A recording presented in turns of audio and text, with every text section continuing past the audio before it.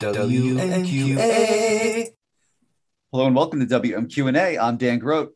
And I'm Matt Laswitz. And this week's guests are the writers of DC Comics Wonder Woman and Midnighter, Becky Cloonan and Michael Conrad. Welcome to the show. Thank you. Yeah, thank you so much for having us. It's been a long time coming, and I'm glad that it's here. Feels really good. All right. First time question for first time guests. What are some of the first comics that you each remember reading? Ooh, that's a really great question. Do you want to field that one? I feel like it was a Silver Surfer. It was an annual number. I think it was an annual number one, maybe from 1988. The Super Scroll was involved. I was 8 years old. My dad got it because he was a big Silver Surfer fan, and he read it to me as a bedtime story. And after that, I was like super invested in like the Kree Skrull War, like as if it was current events.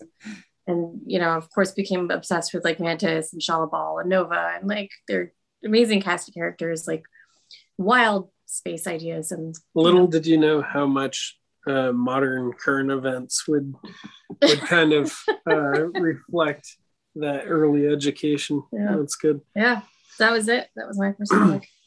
Yeah, for my first comic, it was weird because there were a couple of scattered comics that kind of just showed up in my world, and I'm not sure exactly where they came from. But when I think about the earliest stuff, it was definitely like cartoons in the Sunday paper. Mm-hmm. And then that kind of sprouted out to be, here's a couple bucks, run over to the Hallmark store, get yourself something to read. And it would usually be like an EC comic. It would be Tales from the Crypt or Vault of Horror or something like that. Something where I knew that it was going to be, here's a couple like hitter quitter, like you get 4 stories for the price of one kind of thing. So that was very exciting for me. The very first like proper comic I remember reading was a Fantastic Four comic, and it was the first appearance of Adam Warlock, which was like, I want to say it was like Fantastic Four number 16 or something. It was some crazy young small number, and I had the first printing of it, and of course by the time I was done with it, it was like stapled back together and it was all beat up. And now I look up its value, and I'm grossed out by what I did as a child to the comic. But yeah, Fantastic Four. That's what I'll go with. That and Calvin and Hobbes. Let's go. Yeah, absolutely. If it's any consolation, Michael, just recently I saw like 1.0 and 2.0 graded comics in a slab. I think the slab is the only thing keeping them together at that point. But you know what? If I still had that comic, I would absolutely get it slabbed just so that it was like, oh, here's like a document of a really critical period in my life. I used to I owned maybe 20 comics, and I would carry them around in this cardboard briefcase. I remember that. It was a piece of junk, but I would bring it to school. I'd bring it everywhere with me. It was a weird look for kids. Yeah, Becky and I grew up in the same small hometown in southern New Hampshire. Oh wow! And it was a really strange look for a kid to walk around with a backpack and all the usual elementary school ephemera, but also a weird briefcase that was made out of cardboard with a fake leather binding to it. But all my comics were in there, and I never wanted them anywhere but by my side. You know, it's good. You were showing people, look, I'm a professional comics reader. This is my professional briefcase. You know, we all grew up in the age of like Encyclopedia Brown, where children were expected to be like boy detectives or you know, weird shit like that. Yeah. So that's how you stake your claim. I definitely felt special because I had a briefcase, and I thought that it was I didn't have a trench coat, but I wanted a trench coat. It was only years later in the late 90s when I was getting out of high school that I realized maybe a trench coat isn't the good look for a school-age child. But yeah, I loved carrying this briefcase with me. And later on, it wasn't just the briefcase. There was also like a whole bunch of like Magic the Gathering cards that I would carry in another container, in another bag entirely. So I had my, my educational backpack full of, studying texts and things of that nature. And then I had a briefcase full of comics and then another bag full of Magic the Gathering cards. So I was turning into a bit of a, it was getting out of hand. Too many fandoms. That's also a lot of paper. How's your back? Metalworking. If I was into metalworking, I would have been carrying around like a soldering iron and like all kinds of other things, like a hammer and an anvil. But really have become an impressive citizen. But no. I mean, a welder's mask would be a good like affect for all of that. Just walking around. I mean, if I had access to one, I'm sure I would have worn it. I'm sure. Thank goodness my parents weren't involved in any like skilled trades. My mother was a writer. My father worked in like quality assurance, or my father worked in quality assurance for like a machining company. So there wasn't access to like a cool welder's mask or something. But if one was around, I surely would have co-opted it.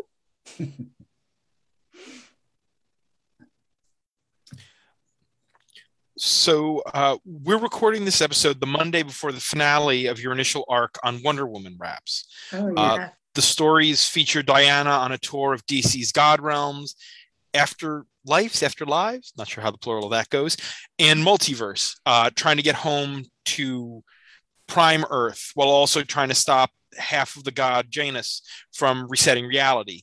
How did the Wonder Woman gig come about? That kind of came out of Future State, when Future State was in its just a twinkle in the eye, I suppose. Jamie S. Rich tapped us to do a Midnighter story, and we were like involved in a lot of the pre-planning like meetings and stuff like that. And one day I think he was just looking for someone to do the Wonder Woman, the Future State Wonder Woman book, and I think he just liked the ideas that we were bringing to the table with Midnighter. And so he's like, do you guys want to work on the Wonder Woman for Future State as well? And we did. And Jem Bartel drew it, phenomenal like artist. And that went so well. I think they were just like, hey, do you just want to keep doing this for a while? You can really tell that Becky's like a seasoned pro, because when I tell this story, it's a little bit different. It's Jamie made the error of saying, oh, we want, like, as part of this initiative, we would like to tell a story of Diana in the future. And the minute I heard, oh, there's an opportunity, and the opportunity involves Wonder Woman, one of the most important characters in comics, I immediately latched onto it. And following that meeting, I sat down and I kind of clacked out a rough idea. And I was like, Becky, I think we can pitch this. Becky took a look at it and was like, you're fucking nuts, man. Like, they aren't going to go for this.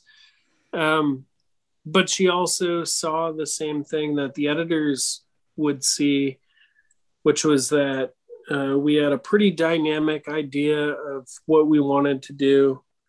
And Becky and I collaborating on it created something that we knew it was pretty special at the time. We didn't realize how special it was until we were doing this like online Brazilian Comic Con thing that was hosted by Jamie, our then editor on the Future State work. And it was during this thing, right before we went live, because it was a live recording, he was like, okay, so we're going to talk about like Midnighter, and we're going to talk about the Future State Wonder Woman storyline. And then like toward the end of it, we're going to announce that y'all are going to be writing the Wonder Woman ongoing. And I damn near fell out. I was like, what?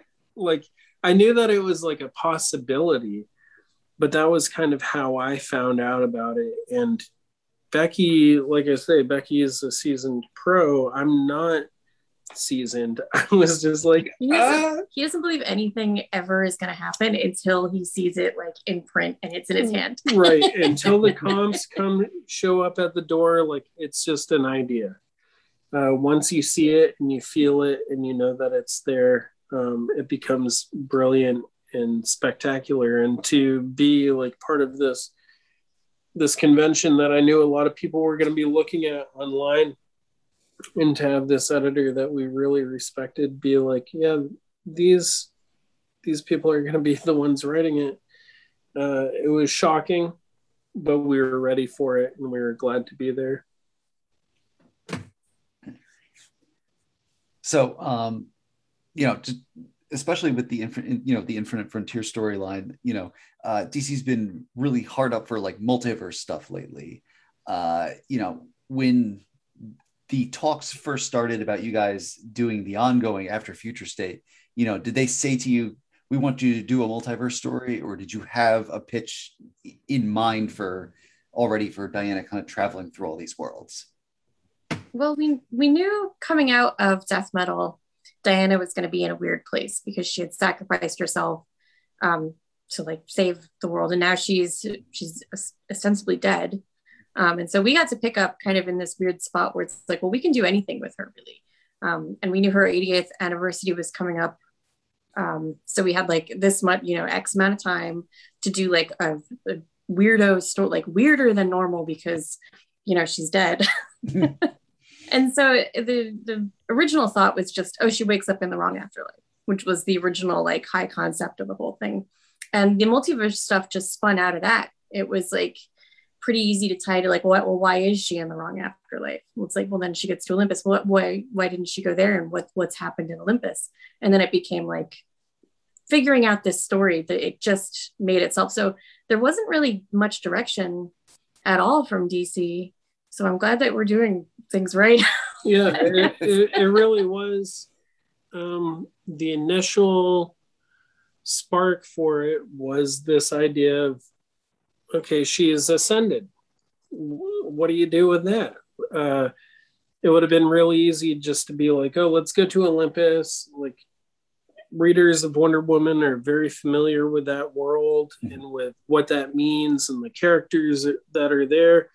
And we could have spent this storyline is 9 issues, which is damn near unheard of in comics today, outside of the independent sphere. To do it with the big 2,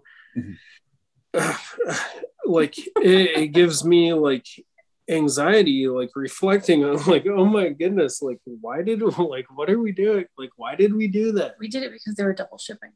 We did it. Yeah, we thought this is going to be a quick little romp. We'll do a little thing, and then come October 21st, I think is Wonder Woman's 80th anniversary.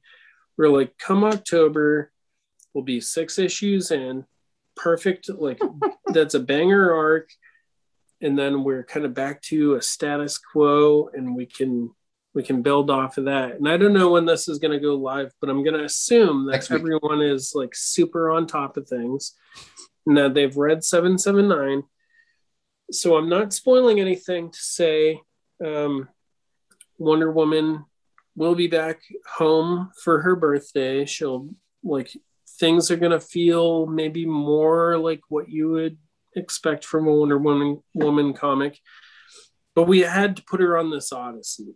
We weren't expecting it to go on as long as it did, but we're so incredibly thankful that it did, because it allowed us to, we compressed a lot into these stories, and it like, sometimes it's like, dang, one of the big pieces of feedback that we hear is like, oh, I wish you spent more time here, there, or the other place. And it's like, man, we're trying to show you an odyssey. Time is the thing that we don't have. We're trying to show you a big journey, but we're also like trying to do it with a gun to our head that's saying, hey, you have a plan for what you want to do for your 80th anniversary, and it's going to be big and it's going to be beautiful.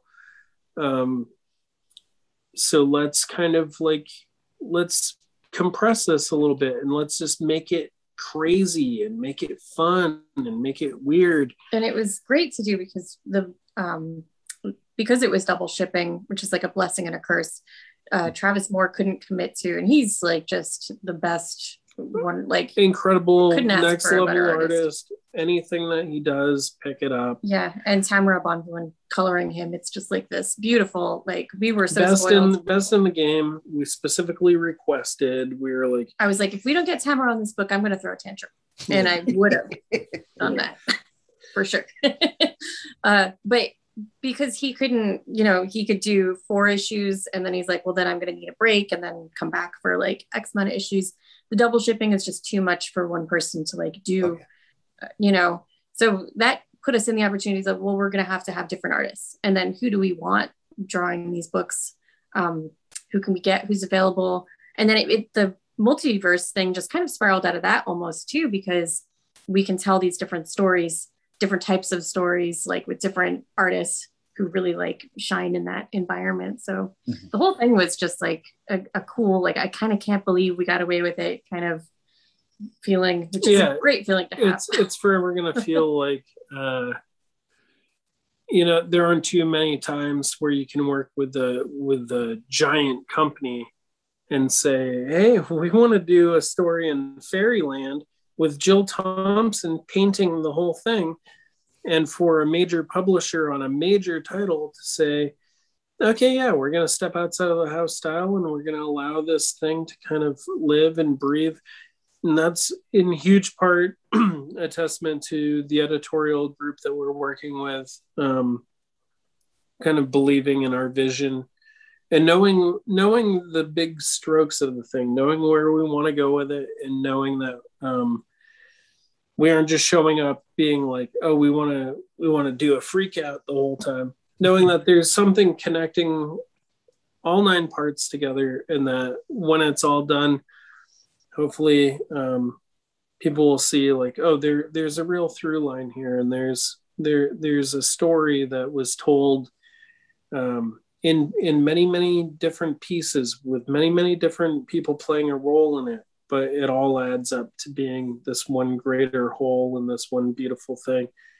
And we're, as creators, you look forward to seeing, oh, how's this going to read collected? Oh, the trade's going to be so thick. The trade's going to be a chunky boy, and it's going to look and feel very strange because it'll have Travis and Andy and Emanuela and Jill and just a variety of different incredible creators all kind of showing up and dancing to the same beat. So yeah, it's not a huge amount of overthink, not a whole lot. They were kind of like, this is a book that could use some new juice to it. What you got? And we showed up and we were like, how about we go way off the rails and into the woods with it for a second, and then we'll reel it back in later. Yeah. And don't forget, a couple pages in there by some artist, Becky something or other. I think she's going to be big. Who? Yeah. If she keeps working at it, she could even like draw an entire comic one day. Who knows? if she stays really focused. Yeah, and that is one thing I wanted to mention. In addition to writing, you're both artists. You've both drawn comics. And now you're working with. Michael, you rattled off the list. That's some talent right there. Having art in your respective backgrounds, how did that do you feel like that gave you a leg up, or at least change how you interacted with all the different artists that you've worked with on this chunky boy of an arc? Yeah, I think it does, because for me, and the dynamic is different for Becky, because Becky, her first discipline was in visual art, and then she's developed into, she was always a storyteller, always a writer, but she's like developed into that. For me, my first identity was as a writer. My second identity was as an illustrator, because I was struggling to find people who were willing to work with me and do the things that I wanted to do. So it's really like kind of through Becky being like, hey, why, like, just draw it. Yeah, like, even if you don't draw well, like, why don't you just draw it, man? Just draw the comic. How hard could it be? If you believe in your words, like, just go ahead and draw it.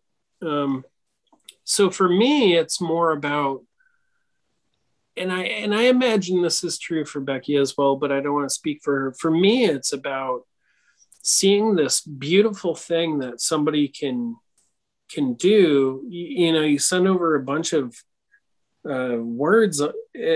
It's like casting a spell. You know, it's like, hey, here's a page of symbols. Those symbols arrange into words, and those words will arrange themselves in your brain and turn into images, and then travel down through your hand into your pen or whatever, and then they show up on a page, and then all of a sudden it shows up in my email inbox, and I'm like, oh yeah, that's totally what I meant. And it's way better because it becomes less of this insular, messed up idea and becomes a shared experience with somebody that you trust.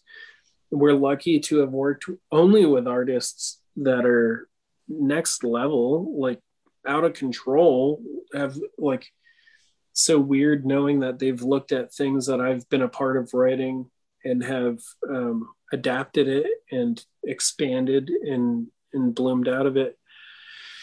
So for me, it's more of an admiration for the gamesmanship that goes on, when it's like, oh man, I just sent over a thing, and I try and keep the pages like 5 panels or less.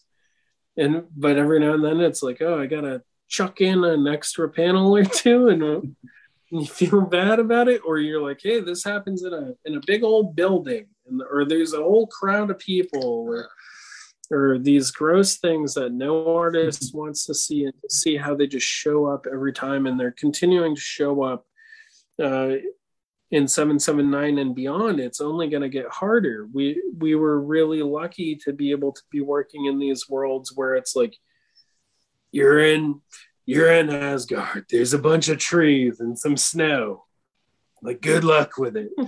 Now moving forward, where we're going to bring Diana back to Earth Prime, it's like 3:00 in Washington D.C. Yeah. It's like, you're gonna have to Google that. Good luck. Good luck. Here's some like actual places and like infrastructure and cars and all the other gross things that aren't fun to draw. For Becky, I'm sure it was a bit different. She's got a strong sense for when we're putting something down in a script, being kind to the artist. And there's a fun anecdote about Tartarus that I love to bring up. Tartarus. Do you remember this? I think I do. It involved chains. Oh yeah, when it's like someone's chained at like a billion chains or something, and I changed it to ropes in the scripts. And Michael's like, "Why'd you change that?" And I was like, "Well, no one wants to draw chains, like a million chains. Like, you can if you want, but I think ropes would just be easier. I didn't want I didn't want the artist to feel beholden to have to draw a billion tiny little links in this giant." And to me, that was such he ended up doing chains, but I thought it was such like a meaningful and a learned thing. I know, because I know sometimes, like, as an artist, you get caught in the weeds sometimes when there's like, you want to depict what's in the script as faithfully as you can to the best of your ability. So part of that is to understand, like, what artist am I working with? How do they tell a story? What are their strengths so we can play to them? That kind of thing. Some of it is in like the way that I would word a panel. Sometimes I like to put like, what are the most important things in the panel? Do that first. Mm-hmm. And then like describe, like if someone's happy, like say that they're happy, but also like maybe describe like another secondary emotion.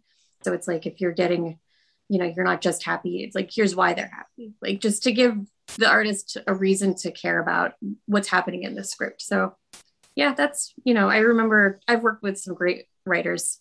So I think I had a leg up when it came to like writing scripts, but a lot of it just comes from like remembering, when I was doing monthly books, which I don't know if I have the energy to do a monthly book anymore. It's so much work. So yeah, I just, I try and channel all that stuff. And for me, that was a big learning experience to be around someone who has worked in a professional capacity doing monthly books for the big two and beyond, and knowing, okay, this is what's going to streamline a script for you. I think many people like me kind of grow up being a student of not even necessarily the person, but the idea of an Alan Moore. And you hear, oh, Alan Moore describes everything in the panel and everything has meaning, and like the time on the clock and the position of bottles on the table. It's all like this esoteric thing that you can decode, and each panel is one whole page of just solid text. And it kind of is, if you look at some of his old scripts. Mm-hmm. And I remember many, many years ago sending Becky over some scripts being like, hey, I want to write comics. And like, here's what I'm working on. And she was like, listen, you aren't Alan Moore. You aren't Grant Morrison. Calm down. Slow down. Try and tell something that makes sense.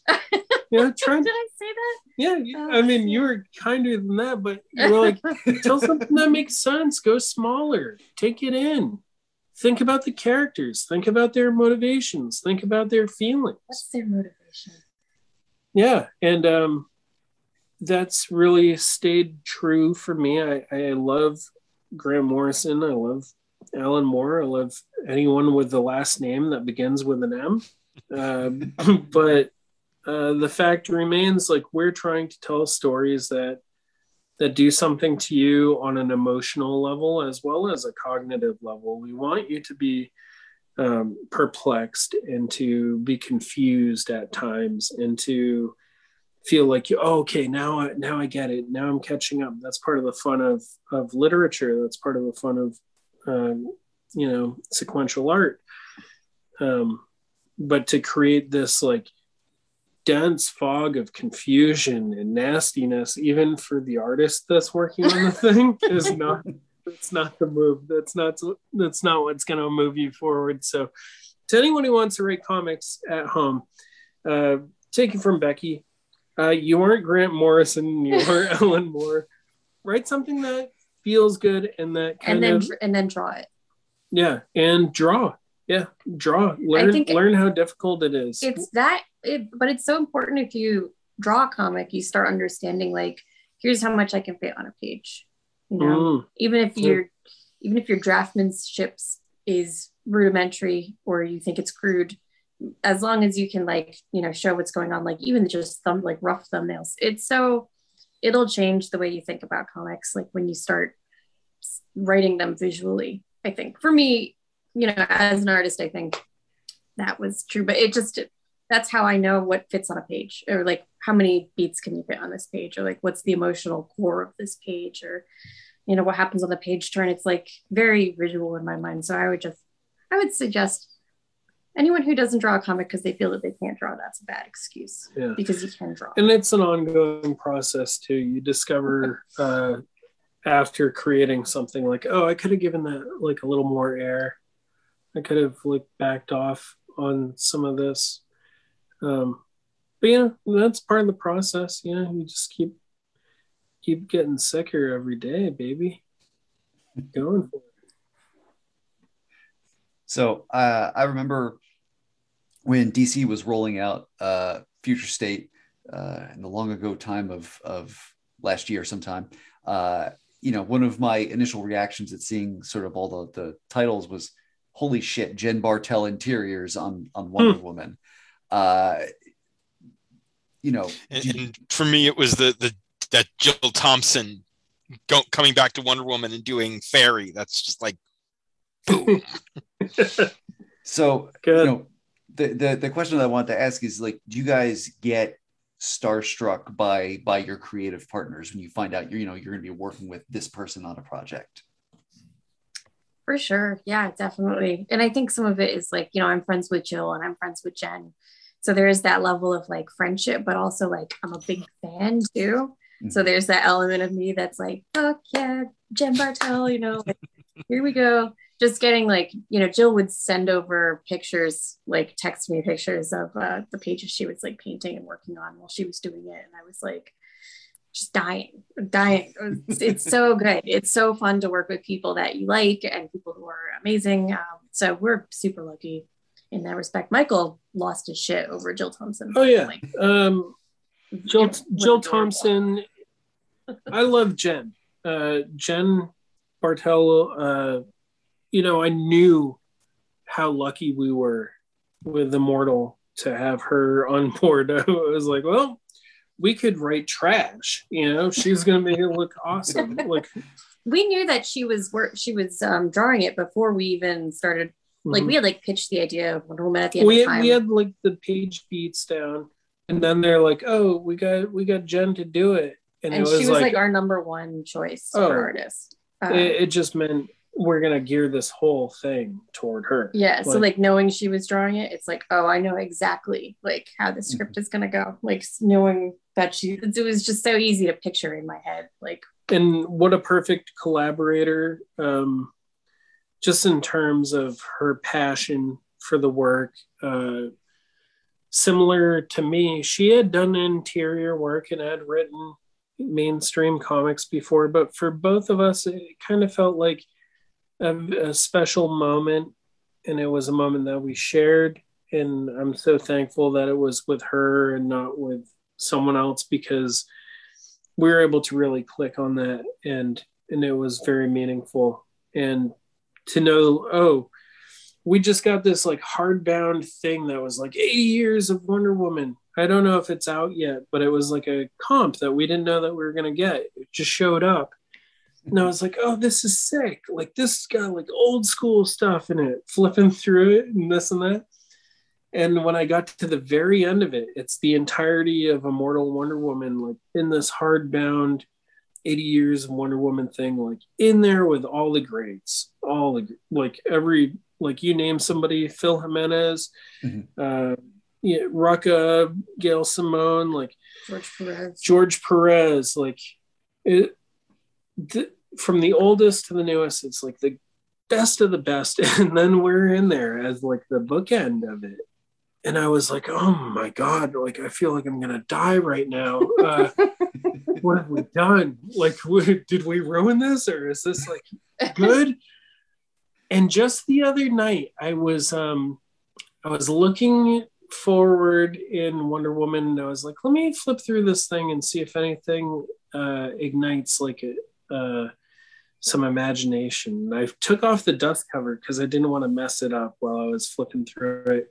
And even on the hardbound cover, there's like Jen Bartel and Becky's covers for the respective issues. I was like, oh my God, like, don't do me like this. Like, that's so wild. So yeah, that was very big, and it was very meaningful to have Jen be a part of that with Jill, though. And this is not to dismiss the qualities of working with Travis or Andy or Emanuela or any of the great artists that we've worked with, but with Jill, it was really, really special because I've always just adored her art in a way that is almost unhealthy. I loved her stuff in Invisibles. I loved it. He's got all the Invisibles back here next to the Doom Patrols. Love it in Invisibles. Loved it in Sandman. Loved it in her own creator-owned work. But I remember specifically, I was trying to get a friend into Invisibles, and I lent him a bunch of issues, and he was like, I'm just not into the artwork. And it was some Jill issues. And I was like, dude, I don't know if we're going to be friends anymore. Give me my comics back. Like, I don't know you. What is this? So getting to work with Jill, it was pie in the sky. We were like, hey, we want to do a story in Fairy. And could Jill do it? Yeah, we really wanted an endless story, but it's all the Gaiman stuff is a little like difficult, even though it's part of the multiverse, I guess, on a technical level, maybe. Straight up, sorta. But like DC, it's in DC's best interest to treat Neil Gaiman well. Yeah, we would treat him well. We would treat him well, but I don't think they even asked him. I should have asked him. I should have sent him to his DMs to be like, yo. I didn't think they were going to reach out to him. So even with regard to Fairy, like we call it L-Fame, and we were careful not to step too hard on his territory. Spiritually, same thing. Jill in there, giving it like she always gives it. I geeked. I lost my stuff on professional emails. I was just oozing and bleeding, being like, I can't believe you're here for this. Like, what do I got to do? Yeah, so big stuff, like very powerful women being a part of Wonder Woman. Like, that's what it's all about. Very cool stuff. Absolutely. And certainly not, again, not to diminish the other artists also. I was going to say, like, Andy McDonald, he put out one of my favorite books this year, and I Breathed the Body. And I feel like he was the perfect choice for Graveyard of the Gods, because that was like, it's just set dressing designed to squick you the hell out. So loved it. Yeah. His like draftsmanship is ridiculous. So meticulous as an artist. So like powerful, almost severe, but so like there's something so inviting about his pages too, like at the same time. I just love his storytelling. Yeah, I really, to follow up Travis, I was like, I don't know if I could do that. It's an impossible chore. We knew it was going to be tough, and I think he really earned his stripes by showing up in a big bad way. I met Andy in Cleveland just before COVID, and it was one of those wild things where it was like we did a convention together, and then we were hanging out like at a bar afterward. Becky knew him and was like, you and Andy are going to get along really well. I got to go home. I've known Andy since I was like maybe 19 or something. Like we lived in New York. We did a lot of like indie comic shows and stuff. She set up a mandate. She knew like, Michael and Andy are really going to hit it off. And sure enough, we did. Like we wept in each other's arms, like just talking about like. They cried in the snow together. And with good reason. There's like, man, we dug deep. And I was just like, I think I'm going to know you for the rest of my life or something. And he was like, I hope so. And then I hopped in a Lyft and went home, or to the place that we were staying. Months later, COVID had hit. Everything was on its head. I got asked to do a thing for like a fundraiser comic. And it was a thing where I was going to tell a story about Theseus in the Minotaur. And I hit up Andy and I said, hey, would you do this like 4-page thing with me? And he was like, oh yeah, for sure. We had already done a 1-page thing for another fundraiser. So it was like, we figured out like, okay, we kind of worked together all right. So we did this thing based on Greek mythology. And then we get the Wonder Woman job.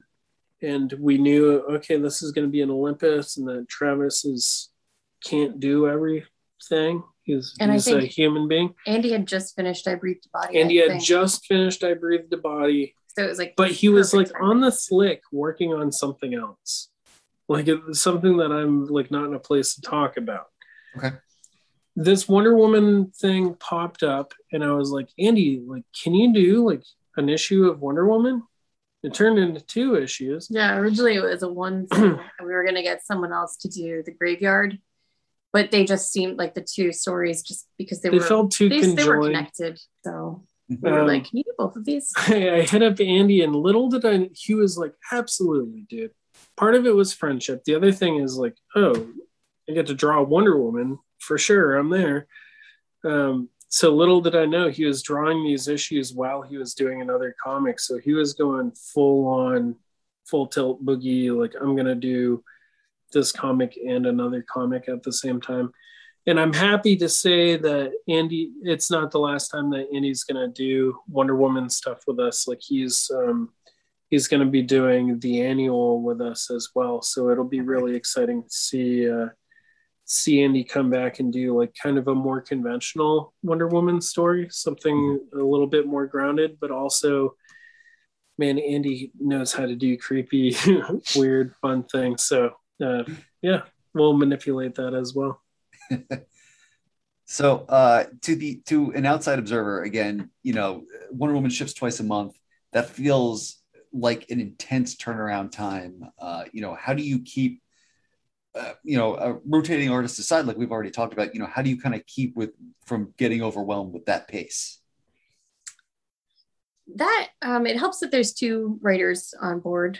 Wonder Woman, I think we've gotten into, like, we've kind of hit a stride with it where the ideas come pretty easily, and we figured out more about, like, the plots falling into place and characterization and stuff like that. Stuff that when you start, things are a little rocky while you're like figuring it out, and it's like a new editorial team that you're working with. So there's all these things that kind of slow it down in the very beginning.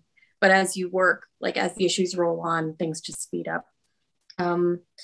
We were pretty far ahead when we started, I think, so that we got a head start, thank goodness.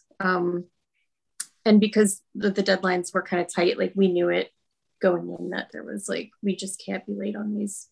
So yeah, we just turn it around kind of quick, I guess.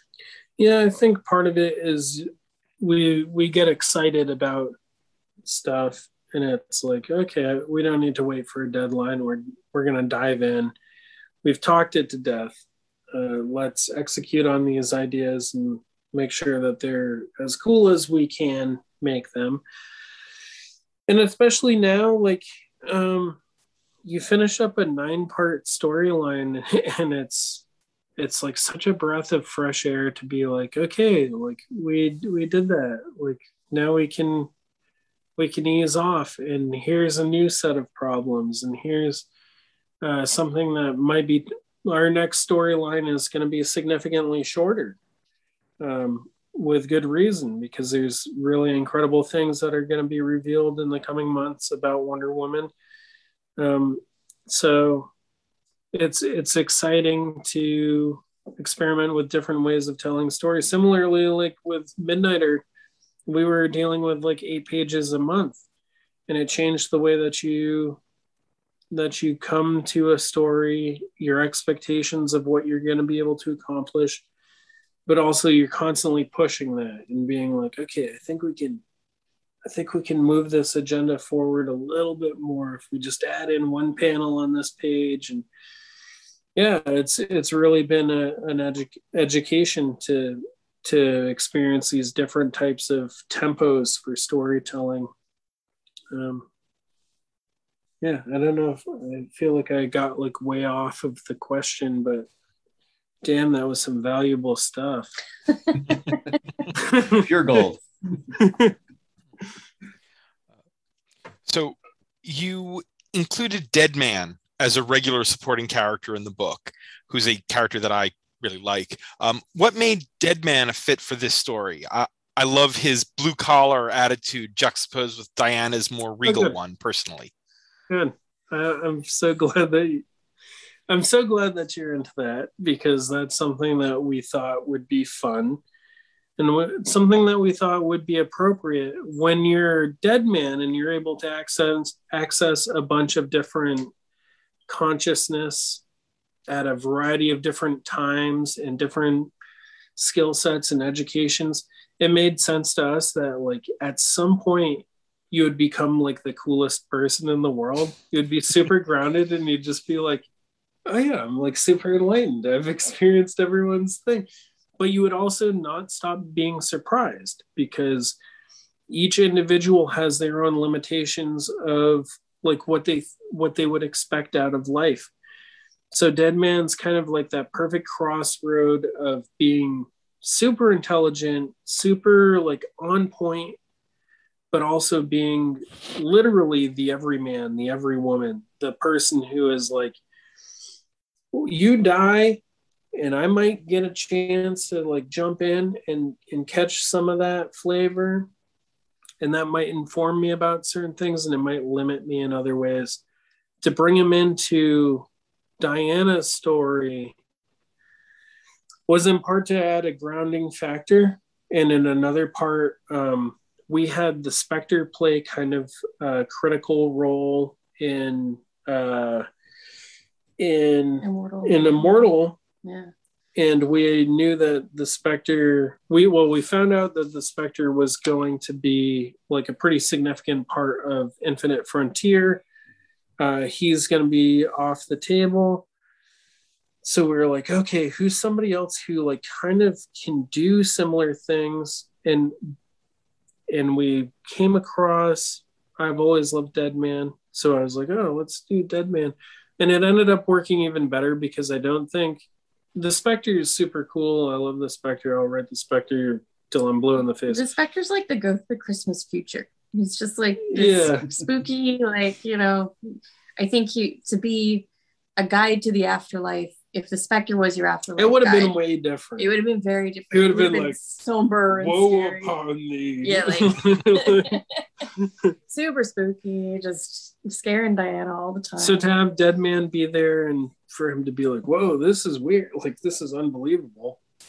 It's an opportunity for me as the writer and for me as the reader to be like, to be that kind of that chorus of being like, isn't this weird? Like this is strange, but also for him to be able to guide Diana because he's got like a book knowledge of this stuff.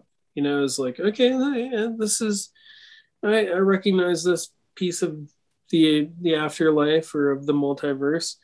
I know roughly how to function here. But it's maybe my first time ever being here. Like what a fun thing. And I think as readers, like many of us are feeling kind of the same way. Like, oh, it's my first time ever like really going to the fifth dimension. Like I knew that's where that's where Mixie and Bat might live, but like to go there and to hang out there for a second, even though ours was like kind of a weird kind of I don't know, like a bit of a parody type of situation. I think that's how that world works. And I think it was fun. And I think to have people like Deadman around to be able to kind of comment on that and experience it along with us within the story is critical. I love Deadman. Like this, when we're done with our run, which I don't know when it'll be, people will be like, oh yeah, that's like Deadman's that was like a cool Deadman run that they did because we don't want him to go anywhere. We're in love with like what he brings and what an oddball pairing. He's such a good foil for Diana too. Like you said, he's so casual. I think coming back to Earth, you know, that's just, I don't know. I don't think you go on a crazy trip. Like if you went to Cancun with somebody that you barely knew and had such a wild time and you got stung by like a Man of War jellyfish and they had to pee on you to keep you from like burning to death, you wouldn't lose touch with them. And we're trying to honor that with the story. It's Deadman peed on Diana. Now they're forever together. And there goes my job with spoilers for issue 779. It was cool working on Wonder Woman. And then I said that. Yeah. So as you talked about earlier, you got to explore all manner of worlds in this arc. Olympus, Asgard, the fifth dimension. Were there any worlds you had thought about but didn't find the space for, either due to time or because they wound up feeling like they didn't quite fit this particular story? Yeah, for sure, definitely. We were using the Grant Morrison's multiverse map basically, and being like, we want to go here, here, here, and here, here. And I feel like there was like maybe a couple places that were off the table when we started. Sandman universe was one of them. Can't use any of the endless stuff. That was kind of a bummer. We avoided anything that might have, and hopefully we succeeded. We didn't want to do anything that would feel insensitive to people who were like active practitioners of a religious faith. Mm-hmm. So we didn't want to be like, oh, like let's go to Mesoamerican gods or to like the Hindu afterlife. Like, well, let's stick with like the dead. You know, no one practices this anymore. Because as like kind of privileged white folks in the West, we might look at certain other cultural beliefs and think like, oh, that's a neat mythology. But there's actually people out there who are believing in this. And it would be similar to if we were like, and here is Wonder Woman like fighting with Christ to see if she can like go on to the next after. It would just be kind of weird and not right. So as interesting and compelling as some of these ideas were, and in the interest of making sure that people felt comfortable with what we were doing, we made the hard and fast rule right off the top. Let's try not to address these afterlives that people are hoping for or expecting or exist. Some of it was like determined by, as Janus moves forward in her quest to get to Earth, the idea was like you get every dimension that she hops to is like one closer to an Earth, like, so by the end, when you're in, the fifth dimension, when she goes to like Earth 11, then there's one where it's like prehistory, which is kind of like we made that one up. Yeah. That was supposed to, our editors were like, what is prehistory? And we're like, well, it's like all the places where like barbarian comics live, where like, dinosaur comics live, like anything like that. This is like the dimension where that stuff happens, which was kind of fun. We're putting them in sexy loincloths. Don't overthink it. That was in there. It was like this. Siggy is in a loincloth. This is very important. Wrote that one in caps, in bold, in italics, like. And Travis delivered. Like we knew he would. Yeah, I think for people that are paying attention, if you look at the multiverse map, we were beholden to it, and we kind of moved through it in a way where you can almost, if you have the map, you can kind of draw a line and be like, oh, that's exactly how Janus was cutting through these dimensions, and that's like where they went, with very few exceptions. Part of it's our own logic kind of aligning with that map, and the other part is very much by design, to be like, we're going to start in the sphere of the gods, and then we're going to move out of that into other dimensions and get closer and closer until we get back home. And hopefully we laid that breadcrumb trail well enough that, especially in retrospect, everything's most important in retrospect. At the time, you can be a little bit confused and be like, right, what's going on? But in retrospect, when you look at the whole picture and you see like, okay. Oh, like, that makes sense. Yeah. You're just like, oh, I'm glad. Then we just seem clever. Yeah. I like the idea that, you can look at the multiverse map that Grant came up with and get something out of that and kind of picture Wonder Woman's path. Another version of that I kept thinking of, remember the hallway from Scooby-Doo where they would just kind of keep going in and out of the doors and across the hallway one side. I kind of pictured that, except you actually see what's on the other side of the door instead of them just popping out on the other side, because Hanna-Barbera was too cheap to animate multiple sets. It's funny you bring that up, because that is a regret that I had immediately when we were done plotting this. Was, why didn't we ask to do something with the Looney Tunes or with the Flintstones or something? Because that is like a Warner Brothers property. Mm-hmm. It is something that they've integrated. It would have been so sick. That might have been the great jumping of the shark, though. A step too far.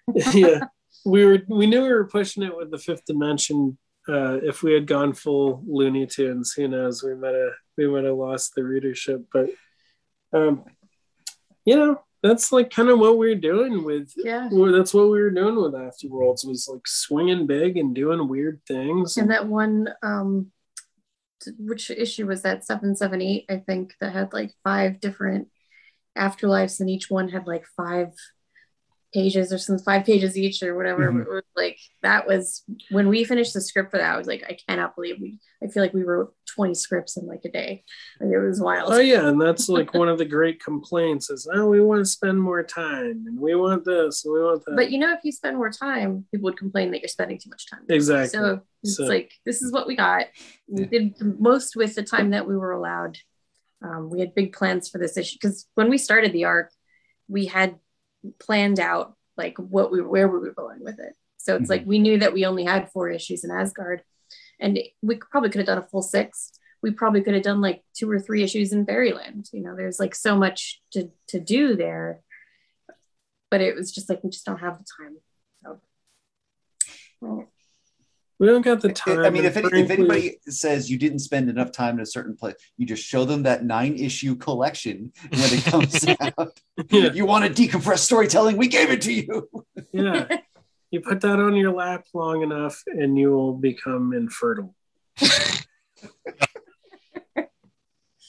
I'm looking forward to it. Also, if you ever do want to revisit that Looney Tunes idea, Tom Kane Lee Weeks technically made that one Looney Tunes bar canon. So you know what? Some of those Looney Tunes things from a few years back were so incredibly outrageously good that I felt like we could have made it happen. But that'll be one of the great things that I look back on in the end of my days. And I'm like, man, Afterworlds, we really should have done a Looney Tune thing. But we got to do Batmite. But instead we got Batmite in there, so all good. Absolutely. Just as a statement, I loved that Batmite bit. I'm a Batman's my jam, and to treat that character with a degree of respect and pathos versus making him this sort of grating imp was pleasant to see. Well, I'm an unabashed fan of Batmite. I think, and I love all iterations of Batmite. I love him as like a comedic foil, as an annoying thing, as Grant Morrison's kind of sad and depressing representation of imagination. I love it all. And so when we were approaching Batmite, we wanted to make it fun and light, but to hopefully insert something in there to show like, hey, there's like a deeper quality to this character, and this isn't just a throwaway character. This is a character that's certainly part of DC history, and one that I love very much. So it's good to know that a fellow Batmite fan is down. And we got to introduce Wonder Buddy, which was cool. Yeah. Talk about putting new toys in the toy box. There you go. Right? Because we got some questions from the Comics XF Wonder Woman review team of Capricel and Andrea Ayres, and they, over the course of their reviews, have fallen in love with Siegfried. And what was your intention when you introduced Siegfried, and have your plans for him changed as you wrote the run? Well, we were trying to populate Asgard with characters that were memorable and would be good for Diana to interact with. Who's she going to meet here? How are they going to play a role in the story moving forward? And Siggy just like came up as like, oh, here's a character that hasn't been in the DC, because DC has all sorts of characters, and you dig into history and it's like, oh, they've already got a Thor and Kirby created him, and like all this stuff where it's like, these are characters that we wanted to bring someone new into the fold. Siegfried seemed like the right character, and we just kind of wrote him to be like the coolest guy you've ever met, kind of thing. Like everybody loves him. He's the sweetheart, and someone who would support Diana kind of through, like, I don't want to say like a sidekick kind of thing, because I think he's more than that. Yeah. I think it's easy it could have been a very dark story, and we needed somebody who would make her feel good and feel okay. You needed a friend. You needed a peer, You needed somebody who could act as an informant and somebody who could make her feel okay. Yeah, who's gonna like introduce her to this? Like, if this is her new home in Asgard, who's gonna introduce her to this thing? And we loved the myths of Siegfried. You know, this dude killed dragons and was like a hero to his people, but also was flawed. And his flaws were largely because of his like, not ignorance, but his like naivete with regard to like matters of love, which is like such an endearing thing. And then, so when I started drafting this, we talked long and hard about this. I started drafting it and I was writing him to be like long blonde hair flowing in the wind and like a face that never once had a hair on it, and like just this beautiful, like very Caucasian man. And Becky was like, you know what, like this is a super white thing though. We're like, it's Asgard. Asgard is so white. and she was like, but you know, the Vikings had so much trade, you know, they had so much, like they would go places and just be like, hey, we're just going to settle down here. Like, we're going to start trading. So it's like they were a people who, I think, you know, we wanted to populate Asgard with more people than just Caucasians. And, you know, if you read through some of the history, it's like, oh, Brunhilde, her brother in like the Poetic Era was this guy named Atli, who was like Attila the Hun. So does that mean Brunhilde was like a Hun, you know? Like, yeah, so she was able like, to provide a bunch of information that would kind of qualify him as potentially being Persian. So we were just like, yeah, our version will be like this Persian dude. Still beautiful, still sick, like still all this, but let's make it not another boring white dude.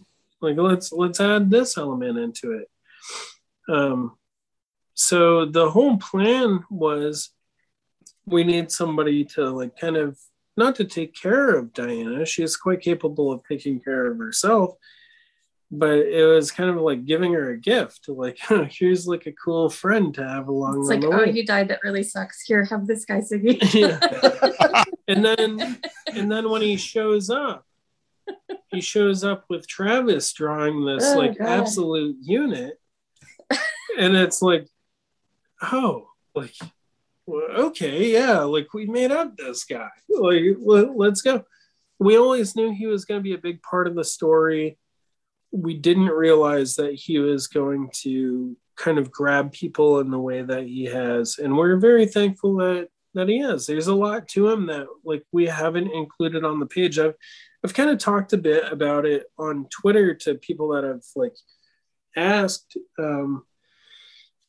And I won't go into it here and now, but there's a lot more to Siegfried than just some sort of doofy dude who shows up and hangs out with Diana. He's a person with a lot of agency, a lot of power, he's and very strength loyal, and character. You know? He's just he's a solid character for Diana to have in her corner. So that's a character that we want to explore more for sure. Ratatosk was the other character that wasn't part of DC Comics, but right. we did it anyway. And Ratatosk was the one that I wasn't immediately on board for. And Mike was like, "What? A squirrel? No, we're gonna do something in Asgard." Becky's like, "There's a squirrel that runs up and down this tree, and it communicates with like the serpent that lives in the roots, and an eagle that lives in the tippy top." And I thought, like, wow, that's like a really compelling thing in myth, but like doing it in a comic, like I don't want this thing to be a joke or whatever. But then as we started writing Ratatosk and realizing, this is a really dynamic messenger god, trickster character, there's a lot that can be done. And I think especially, hopefully when people listen to this, they've read 779 and they see the Ratatosk that you thought you knew was so much more, such a more critical element to the story. And it's all revealed in like the very last 22 pages. In 2 pages, really, you learn, Ratatosk is there's a lot more to that character than we knew this whole time. 9 issues. Woot woot. So yeah. So we are a couple weeks out from the wrap of the Midnighter backups that you've been doing since Future State. What about Midnighter speaks to you as a character? So much. I mean, when we took on that job, like the kind of lame description that everyone gives is like, oh, Midnighter is like a violent gay Batman. And yeah, that's kind of like the broad strokes of it, but there's so much more to that character and so much that we touched on. You know, we were dealing with backups and with an annual. So it's kind of very focused on this plot-driven story with character elements kind of drizzled on top.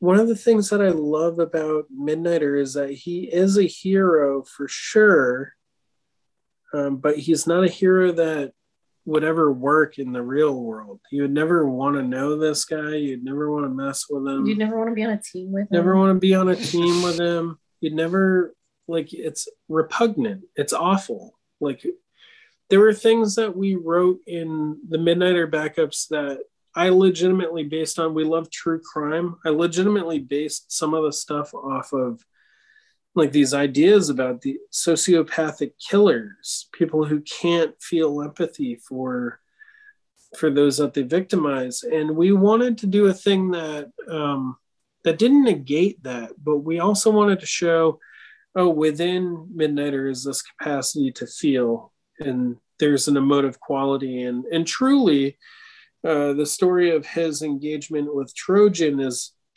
someone who has willfully turned off their capacity to feel compassion and emotion and to care and to love. And it's only through that Midnighter is able to succeed in his mission. It's only through his capacity to, even in this seemingly icy cold exterior, to be able to succeed. And it's very much through his love for Apollo and for Shiloh and for the world at large. So that was very fun and very good. Also very fun and very good is being able to write a queer character in the pages of Action Comics. Yeah. You know, like whoever thought, like, I don't know. I was born in 79, baby. For the bulk of my life, the idea of being gay was awful. So to have somebody be a hero, and a hero in a book that pretty much anyone can access, shows, okay, the world has changed and the world has grown more compassionate, more accepting. It's developed, and we get to be a part of this growth and development and exposure. And what a huge honor. Yeah, the fact that it was in Action Comics was like huge, but it was also a thing that made the book so challenging, because here is Midnighter, known to be ultra violent, known to just be like a nasty boy, and we have to be like, I don't want to say we had to put on kitty gloves for it, but there was definitely like times when we have to. He couldn't even say damn. Yeah, so you know, they're like we aren't saying damn. We aren't doing growlicks for swears. Yeah, no growlicks. Like we had to be like as like hard. We had to come as hard as we could, but like within the confines of Action Comics, which just you have to be very creative in making people know that like, okay, this isn't a kiddie book. We're not dumbing it down, but we also have to just be careful about what we do. Even in the annual, we got to be a little bit more free with that. Oh yeah, we were. But we did have a scene where we wanted Apollo's fine ass to show. Oh yeah. And they had us throw him in some skimmies. Yeah. So you know, it's like make them tidy whities and really just Oeming. First of all, working with Michael Oeming was like a dream, because I've been a fan of his for like years and years, since Powers. I read all those, and he's incredible. and Taki Soma coloring him. The book had such a cool look. It's like, I didn't know that he would fit at first. I remember when Jamie was like, hey, we're thinking about calling in Oeming on this. I knew he was a legend. I knew that he was capable, but I was like, I don't know if it's gonna, with Midnighter, like, I don't know if it's gonna work. Right. It's so weird. It's so like, it's so comics. It's so much fun. It's so perfect. And he would elevate every page and every panel. It was always surprising. He would always take something that was, hey, could you do this? And he would just turn up the volume to 11, send it back, and it's like, all right, man, you're making me look like a freak, and I'm here for it. So, yeah, he's great. Him and Taki Soma, two of the finest folks in the business. Such a pleasure to work with them. And I think we created something really unique and really lasting with Midnighter. Did you have the story idea about transhumanism somewhere and then think, with the fight computer in his head, Midnighter fits this concept? Or did you have Midnighter as something to write and then sort of backed into the transhumanism as knowing you're writing that character?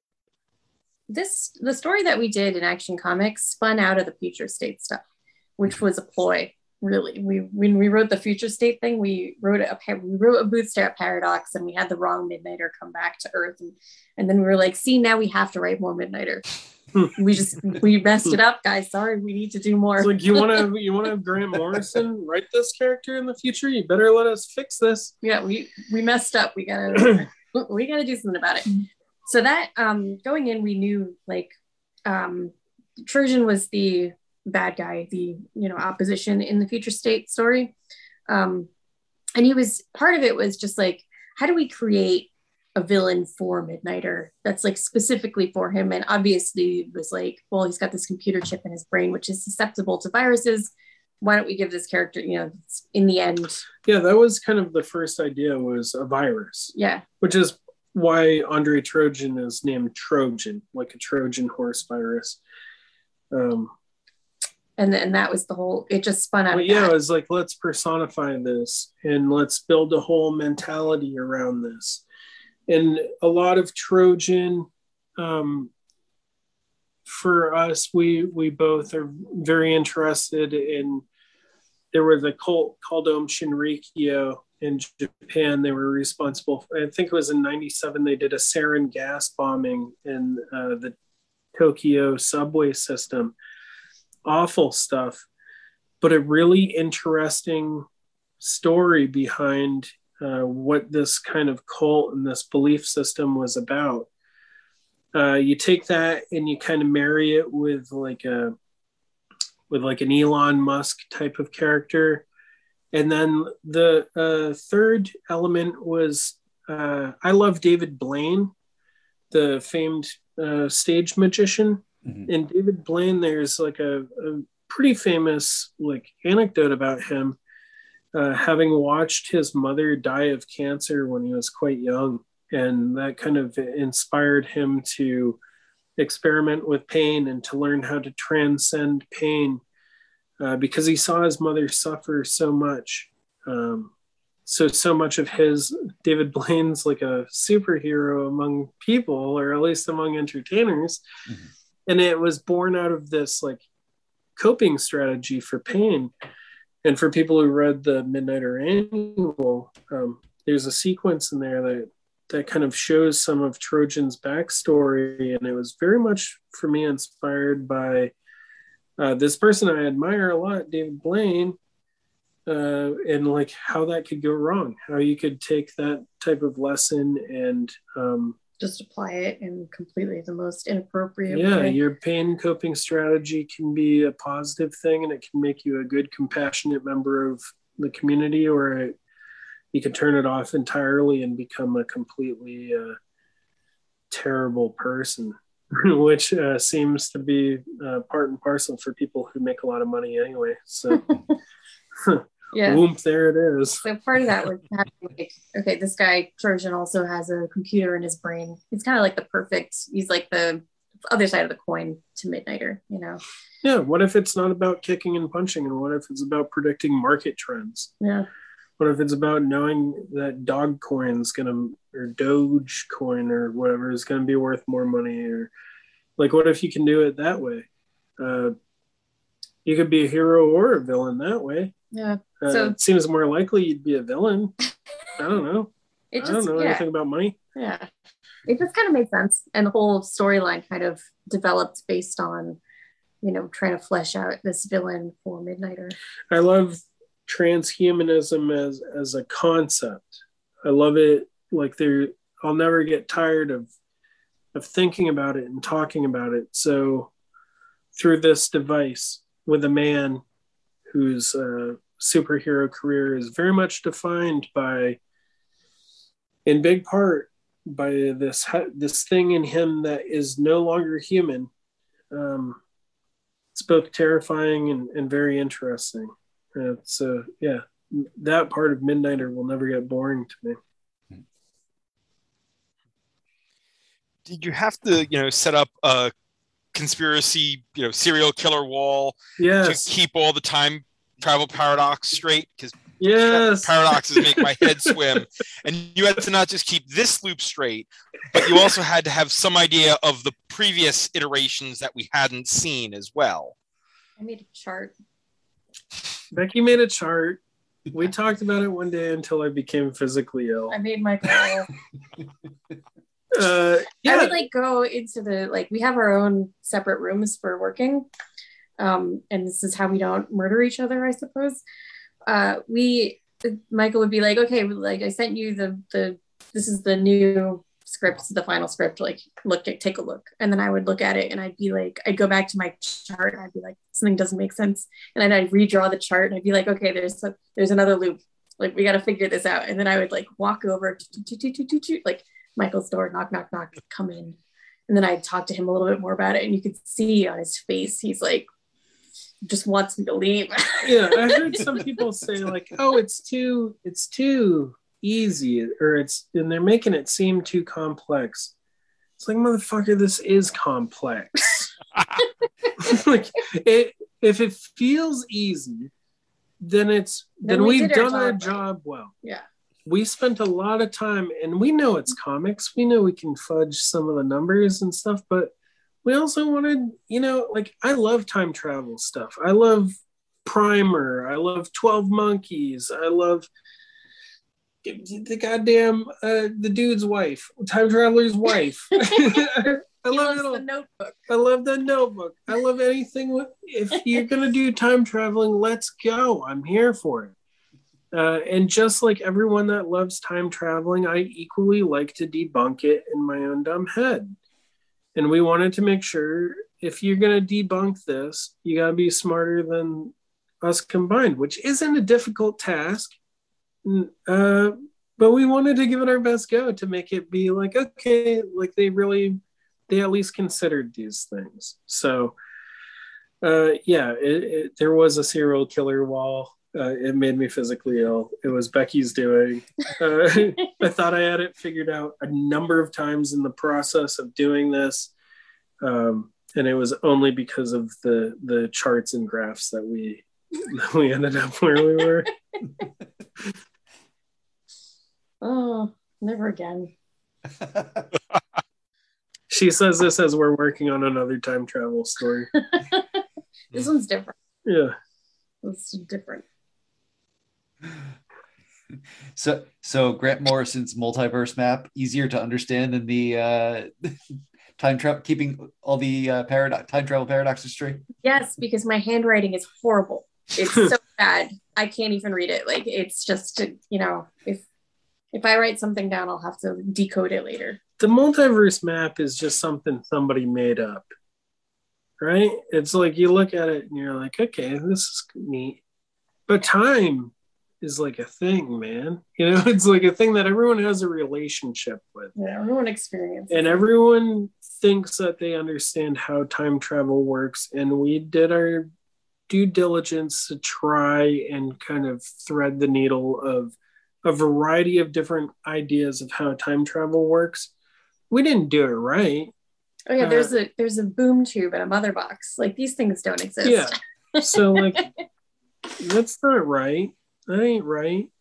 But also it was the difficulty was having the two characters switch places. So it's like, okay, then what happens to like if we didn't have to fix the problem, it would have been easy. But we had a problem. We created a paradox, and it's like the whole thing about a paradox is there's no answer to it. So to answer a paradox requires some fudgery, which, enter Mr. Miracle. Bingo. Mm-hmm. It's a miracle, y'all. It's in the name. So yeah, it turns out he didn't even have to be there. Woo-woo. So as we begin the wind down of the night, we like to ask our guests about their pets. So tell us about your cats. Oh goodness. So we've got two cats. They're floating around here somewhere.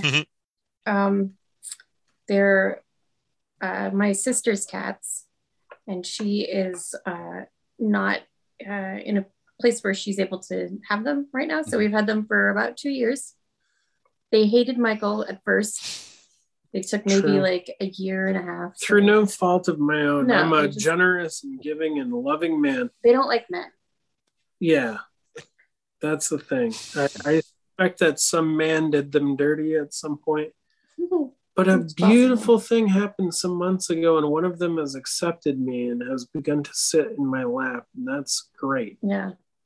The other one, not a whole lot of love from him, except Becky went to visit family a week ago, and during the time that she was gone, this cat, the fat cat, we call him Fatty. Yeah, really? He came and sat in my lap, and it was such a beautiful moment. Yeah. They're such incredible, thoughtful, spiritual animals. They've never done a don't speak poorly about these beautiful, beloved animals of ours. I don't know what's going on. They haven't a thought in their sweet little heads. They the fat one and Mr. Man, or we call him Pegs sometimes, because when he stands on you, it feels like he's got 4 little pegs really just digging into your lap. So that's the cats.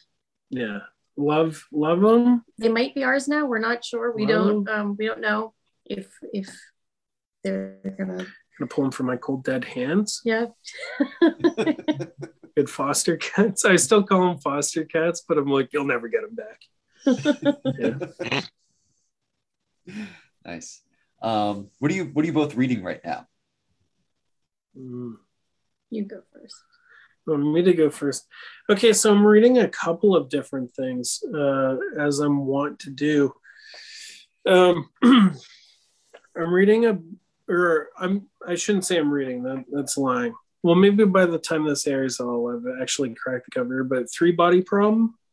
I can't recall the name of the author right now. Very famous Chinese sci-fi writer. Apparently it's going to be a Netflix series. The reason I got it is a friend of mine said, hey, I think you would like this. So it's sitting at my bedside. Beyond that, what I'm reading is I just got the Grant Morrison Batman Omnibus. Oh.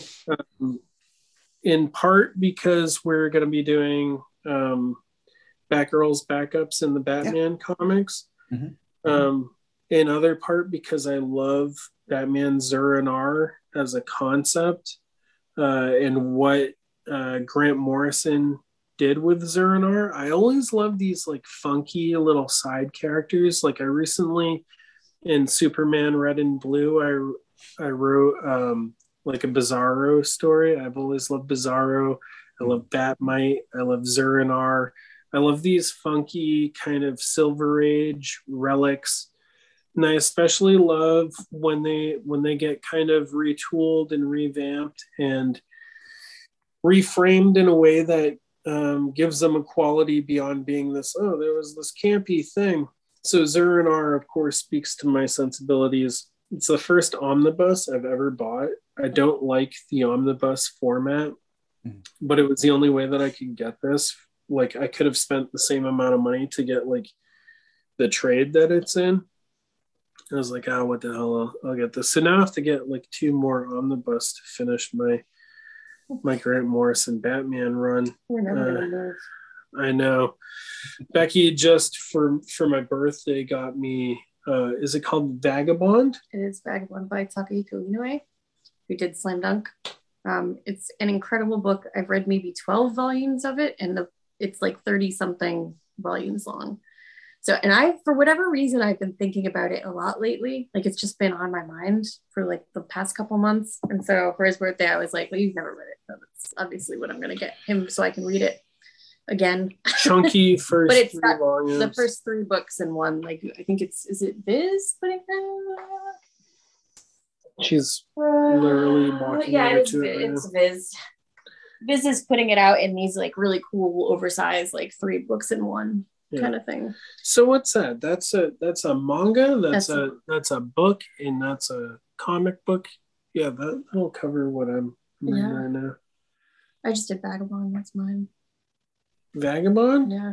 Well, I was up in New Hampshire. I started. Well, I will read it. I started rereading. My mom got me a book for Christmas that I had like started and then stopped and then started and stopped. And I don't know if it's the best book in the world. It's called The Merchant's Partner, and it's like a medieval murder mystery. And sometimes she'll just buy me a book because she's like, oh, you like both of these things. So here, have this book. It's very thoughtful and sweet. And I'm enjoying it. But it's slow for me it's just hard for me to want to read it, you know? So I was just up visiting my mom and I took it with me, and a few nights I was like in bed. I'd read like half a chapter and then like fall immediately asleep, which is probably why I don't get any reading done. There's a lot of other stuff that we're reading too, but if we said what it was, then it would spoil some big reveals for the future. Yeah, Michael does a lot of like homework type reading.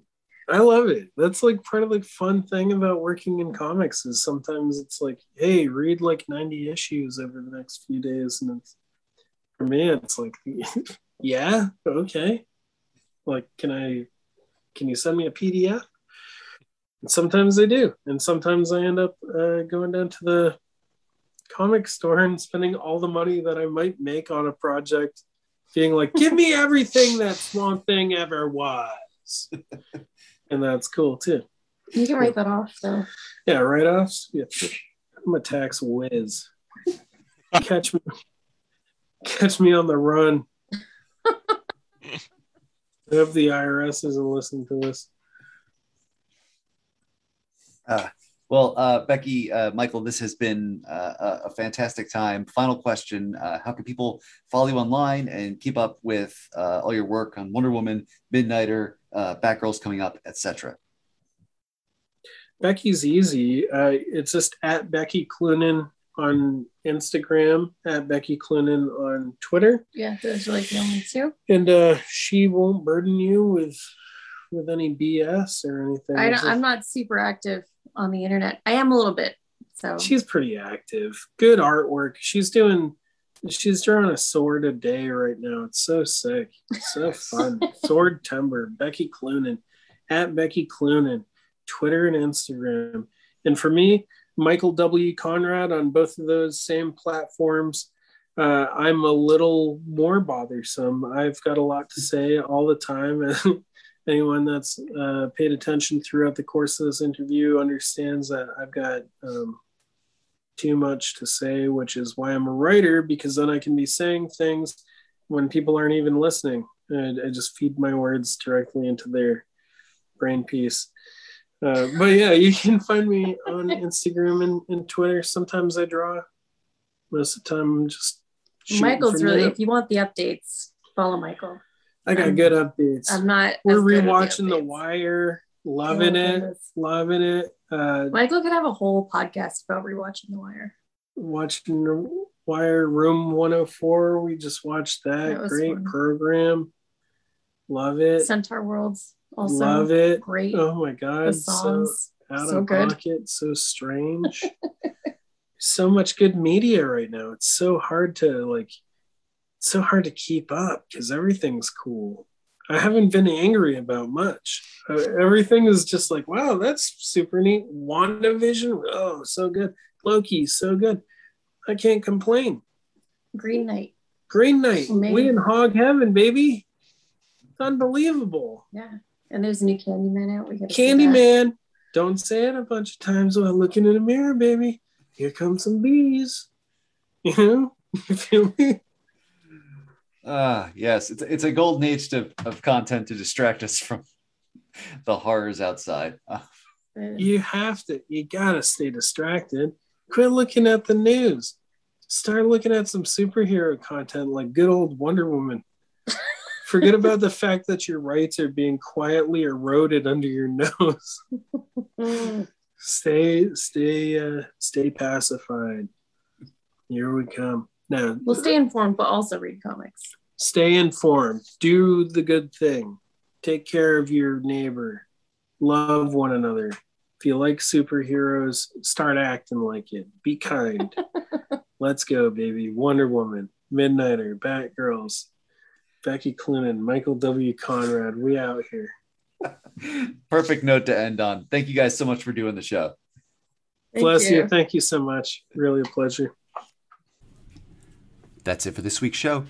As a reminder, WMQ&A is part of Comics XF, meaning you can find this podcast, along with our sister podcast, Battle of the Atom and Chris's on Infinite Earths, and a ton of great comics criticism at comicsxf.com. You can listen to WMQ&A on Apple Podcast, Stitcher, SoundCloud, Amazon Music, Audible, and at comicsxf.com, where new episodes move Tuesday mornings. You can support WMQ&A at patreon.com/WMQcomics, where a $1 donation gets you early access to episodes, shoutouts on the podcast, and a customized bonus reading column written by Matt Lazowitz, built around the character, creator, or theme of your choice. A $2 donation gets you a free random comic in the mail from my collection. A $3 donation gets you a slot in the Comics XF staff picks, and a $50 donation lets you advertise on the show. Big thanks to our patrons, Charlie Davis from the Match Club podcast, Robert Secundus from Toxman at comicsxf.com, Carla Pacheco from Marvel's Spider-Woman series, and Asimov Fangirl, aka the Loyalist Content Consumer. You can follow WMQ&A on Twitter at WMQComics, me at Daniel P. Grote, Matt Lazowitz at MattLaz1013, and ComicsXF at ComicsXF. And until next week, remember, Batman has a plan for everything. He even has a plan for you, my child. WMQ&A.